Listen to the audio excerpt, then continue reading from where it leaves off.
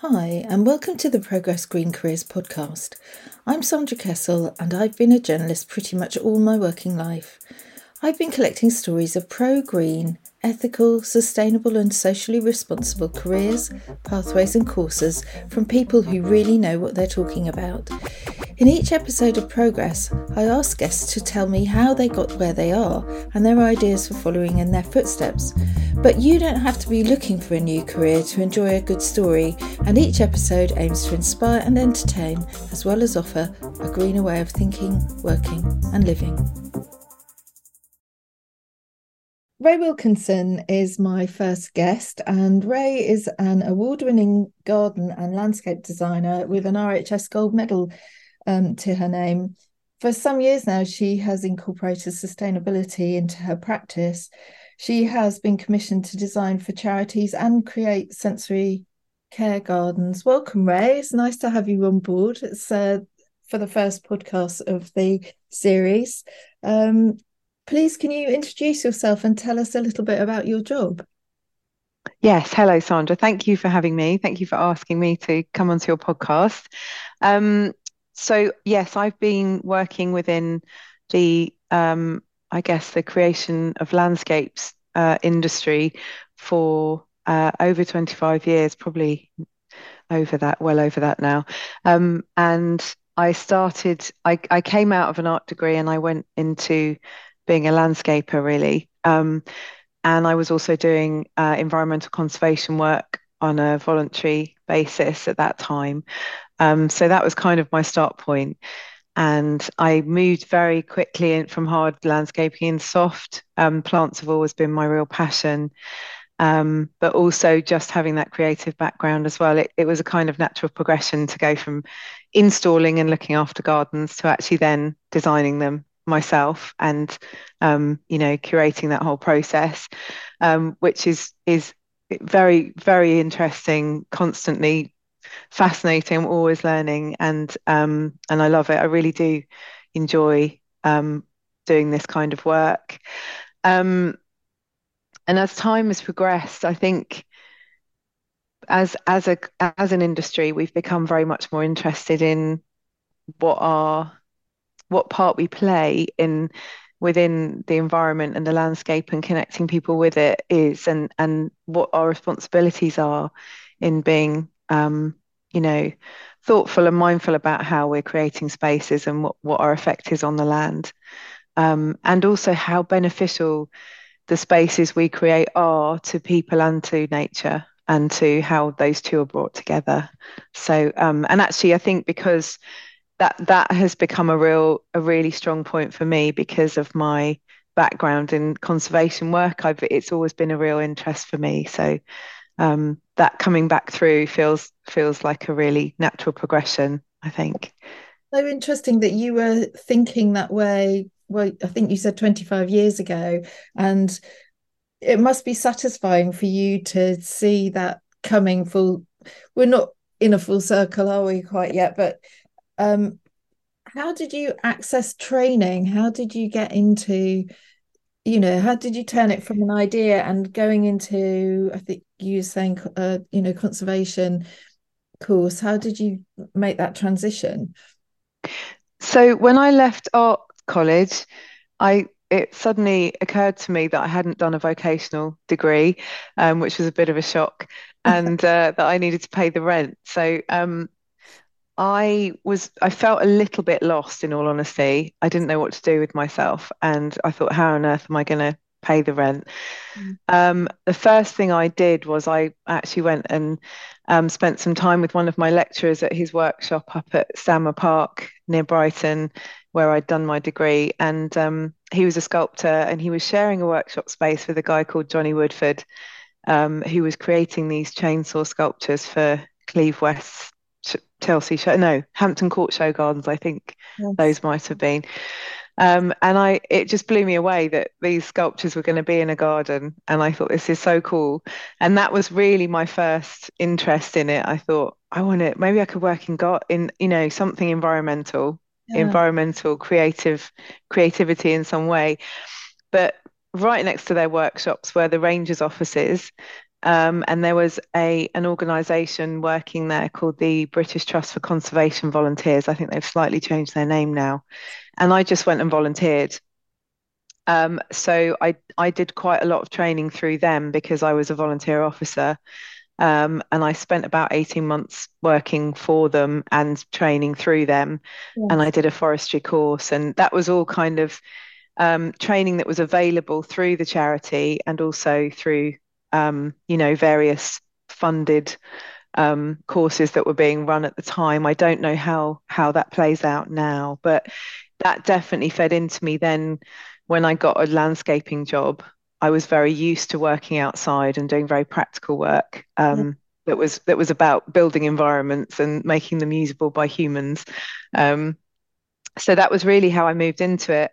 I then, while I was actually working as a landscaper and then a soft landscaper and maintenance setup, I actually did RHS certificates in the evening. So I'd do a whole day's work outside, and then I'd go home and I'd do a load of studying, and that was quite full on, but it was worth it because I had all that practical element going on every day, which is honestly where I learnt more than anything. And then I had the backup of actually doing the studying in my own time. When I moved into design, at that point, I had a team of girls working with me who were all doing they were all doing all the soft landscaping and maintenance with me. So And it got Garden Angels. Sorry, Was Garden that? Angel, yeah. Yeah. Yeah, that was my soft landscaping team was Garden Angels. Yeah. And it got to a point where I was able to go and do a bit more studying because I was managing them, and Yeah. I felt so strongly that I wanted to be designing these spaces. Um, because I'd spent about 10 years helping to build them, and I felt like I had quite a good understanding. So I went and trained at Merriswood with Andrew Wilson, who was brilliant, and he then went on to set up the London College of Garden Design, very inspirational tutor. And I just did that part time alongside my day-to-day work again, and that was a really good grounding in that kind of transitioning into actually the formalized side of designing gardens. Um, and beyond that, it's all about CPD. So there is constant, I'm always learning. I think if I would hope I never stop learning, and any courses that come up that are to do with design software or environmental elements or construction elements, if there are workshops happening or seminars, then I'll try and get to them if I can, so that I'm always learning and always gathering knowledge. So CPD is continuous professional development, isn't it? And that That's it, yes. across any, that phrase is used across all sorts of businesses, isn't it? But in your world, that obviously means garden design, but as you're saying, also the professional landscaping, online materials as well. So I guess, is that like CAD? That's the computer aided design. Do you? Yeah, so I use Vectorworks Landmark, which is a CAD software. It's a computer aided design software, which is generally used by architects and landscape designers if they're not using AutoCAD. And it's a great piece of software. It's quite useful in that you can transition it into other formats like DWG and PDF and that kind of thing, so you can share it easily. Yes. Um, I'm pretty much self-taught on it, so I have people that work with me who are a bit more adept at it than me, and it's really because I spend a lot of time either doing the actual designing or being with clients or out on site with contractors. Um, it's quite good to be able to give my scribbles over to someone who can very quickly do the Yeah. CAD side of things. So Yeah. yeah, and I think it's also very important that you know there is that collaboration element. I very quickly learned that I've got strengths in some areas and not in others, and it's really Interesting. good if you can work with people who can do those things that you can't do, and Yeah. that you kind of delegate that work out to those people and learn with those people as well, because it is, I know I still learn from the contractors I work with and the people that I collaborate with. I'm still learning about all sorts of things, in terms of how we're constructing things, how we're approaching things, what materials we're using, how we're creating visuals.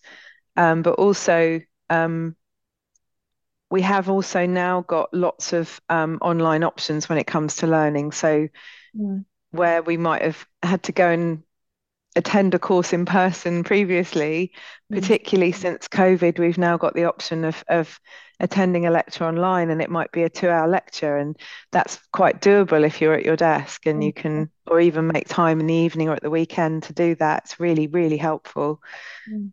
for CPD.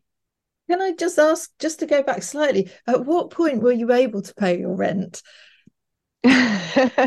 Oh gosh. So when I was doing hard landscaping, I actually was very, very fortunate in that I somebody let me go and live on their boat that was just sitting in a marina somewhere. And that was amazing because it meant I did have a roof over my head while I was earning not very much money. Um, and So, then it was, yeah. but free-ish.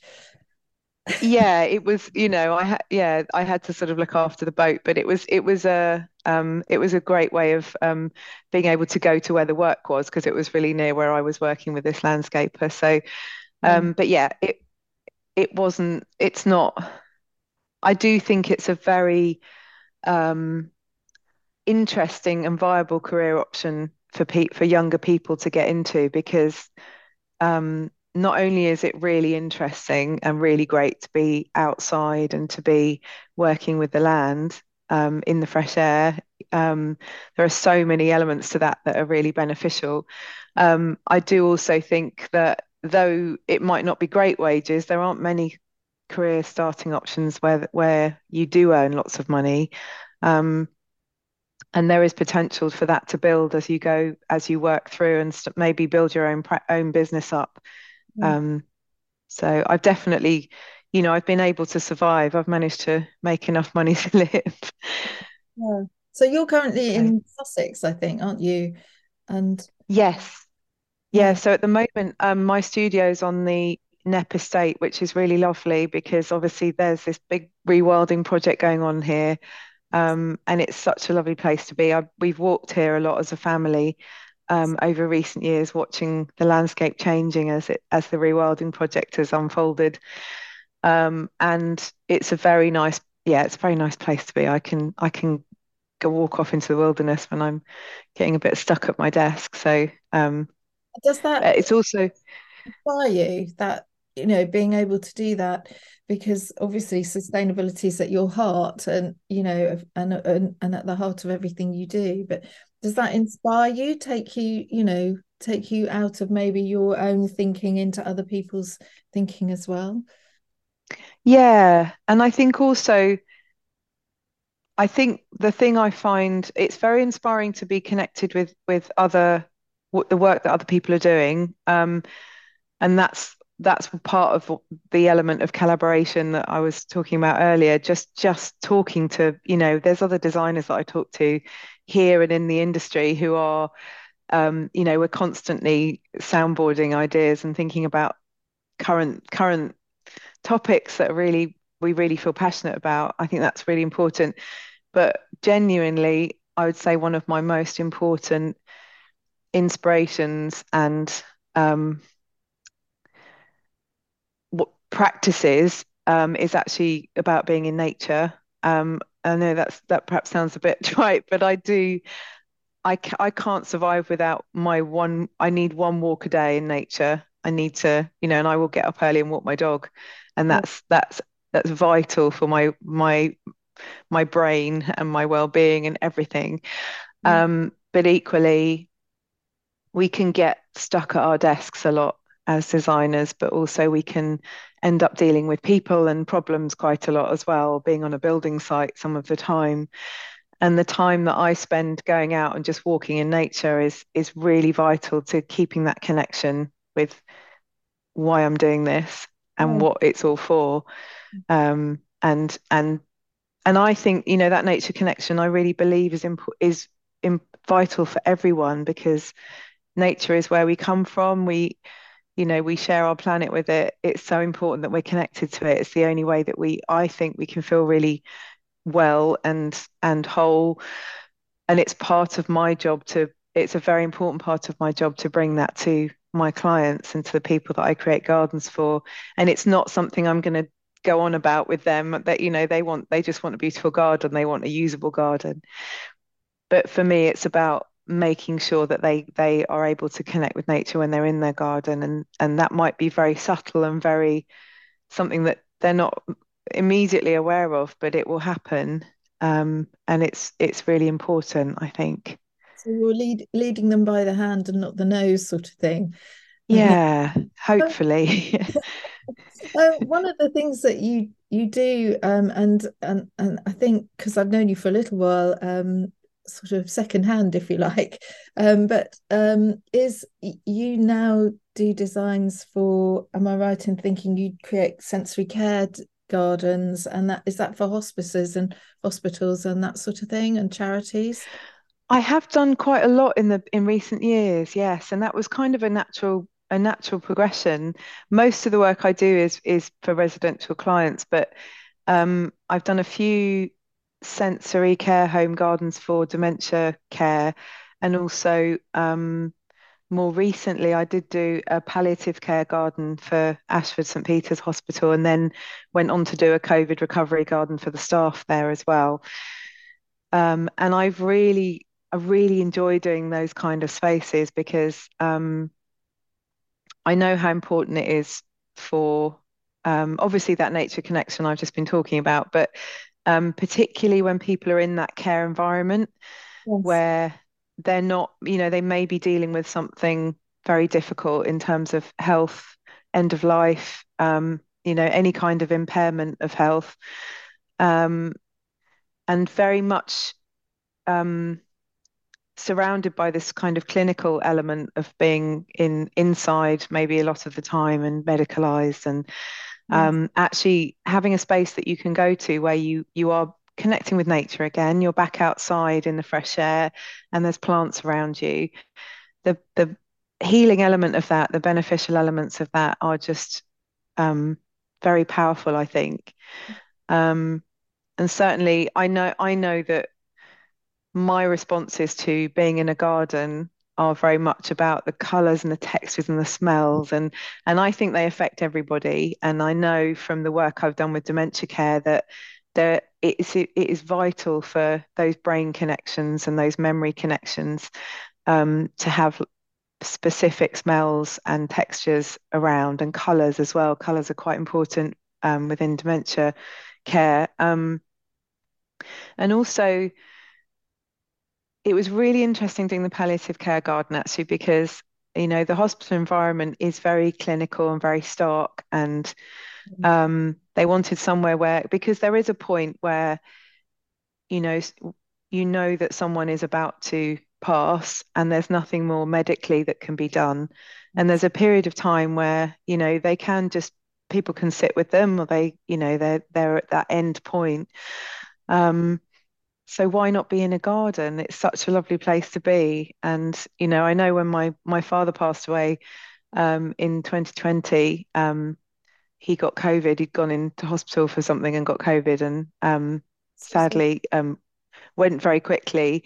But my sister and I were with him at the end, and all he wanted to do was go outside. He was just desperate to be. He was, looking at the sky out of the window and asking us to take him outside. And we could barely get the window open. And I thought, gosh, if he'd been able to just be wheeled out into a garden and spend his last moments out there, the difference Yes. at that point is so immensely powerful, I think, for the person who's transitioning into whatever is after this life, and also for the people around them, for their loved ones. I think it's really important. So those spaces, I think, are really, really, really valuable and really powerful spaces that we should be including in those settings.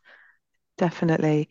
Yes. Well, they're known to lower your heart rate and Mm. improve your breathing and all those sorts of things. Even just a walk in a wood can do that, but there's something really special about a beautiful garden, and I've seen your gardens. They are amazing, and they're naturalistic without being too field like. If if that's not an insult, Yeah. gardens which I'm I really love what you do, and I really love the combinations that you do.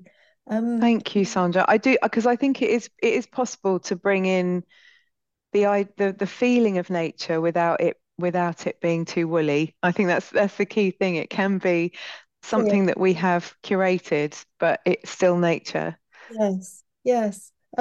What tips would you give to somebody if they wanted to pursue a career like yours? I mean, it will obviously be different because there'll be well, possibly a different generation, but of course, people are changing careers at, many points in their lives these days. But Mm, very what much so. what consider would be a good way of just starting, turning maybe something that's an idea or an enthusiasm into, something that will pay the rent. I think that there's a lot of options out there nowadays. I know that funding might not be as available as it was when I started out, and there was lots of courses you could just enroll in. On the whole, I might be wrong here. I don't know completely, but I do think there's quite a lot of courses you have to pay for now, Yes, which is a shame. Uh, but that said, doing that training is really key. I think it's really important. Alongside that, I think it's really important to go and get practically involved in the thing that you're interested in.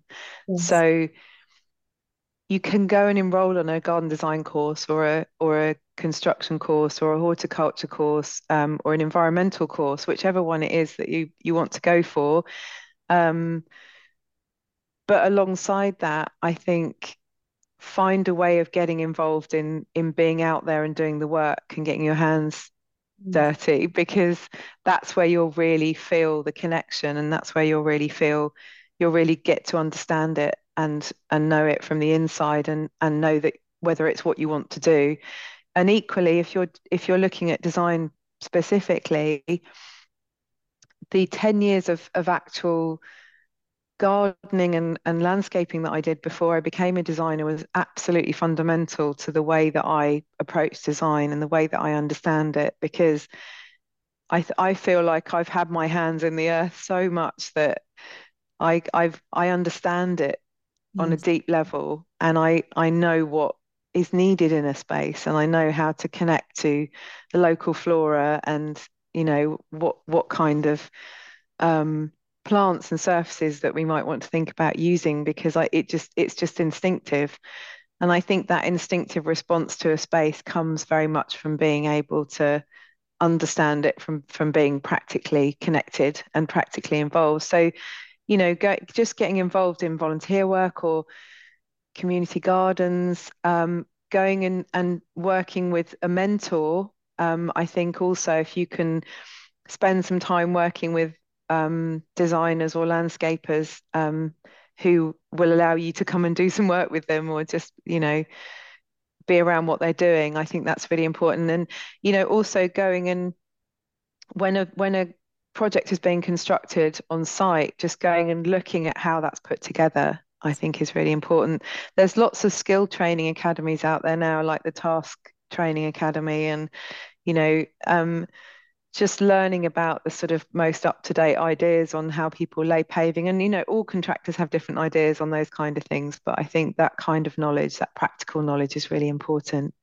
Um, but yes, there are lots of online learning options now as well. So it's worth doing a bit of research and looking at the industry bodies that are dealing with various different elements of it. So, garden design, landscaping, ecology. There's quite a few industry bodies now who are getting together and getting people together and getting training together. So doing your research, I think, is important too. yeah. Well, I think those are really good tips for people wanting to make that start. You mentioned that you've got family, and obviously, what's very key to certainly this podcast is about um, sustainability, but also, what we're going to leave to the next generation. And this has really been inspired by the fact, I mean, I've got children, but I've now got a grandchild, um, and I've changed my behaviour. I don't think I was, I wasn't a terrible polluter before, but I've really changed my behaviour since she's born. Um, how do you feel about what you're passing on to your own children who are, obviously a lot younger than mine, you're a different generation to me? Yeah, it's this is a really tricky subject actually because Yes. uh Sorry, I to save the world, but just your yeah, I would love to say I would love personally to save the world, and then I realize my children are going to have to take part in that. yes, What I think we're finding, actually I wasn't personally expecting to become a parent, and when I did, I have worried about this terribly. What kind of world are my children growing up in? I would not have I'm love being a parent, and I would do anything for those human beings. Um, I think that you know the that generation of young people who are growing up now, I feel that we have made a right old mess for them. Um, I think that there's quite a big job ahead in terms of getting things back on track, and I still think it's possible.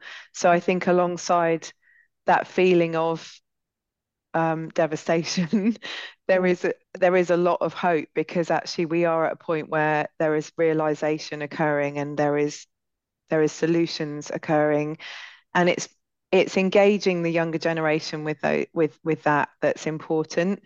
As a parent, I have struggled with that. I find that because our children hear us talking as adults about our own concerns and fears of what's happening to the planet and to nature, they kind of switched off a little bit at this point. They feel that it's something that we're worried about, and that's not something they feel they want to connect to. So we're trying to work out at the moment, how do we re-engage them with it? We've always lived in the countryside, and we've always made sure that we get them out in the countryside every week. Have at least one walk in nature. We always go on holiday where we're going to be hiking and kayaking and whatever else.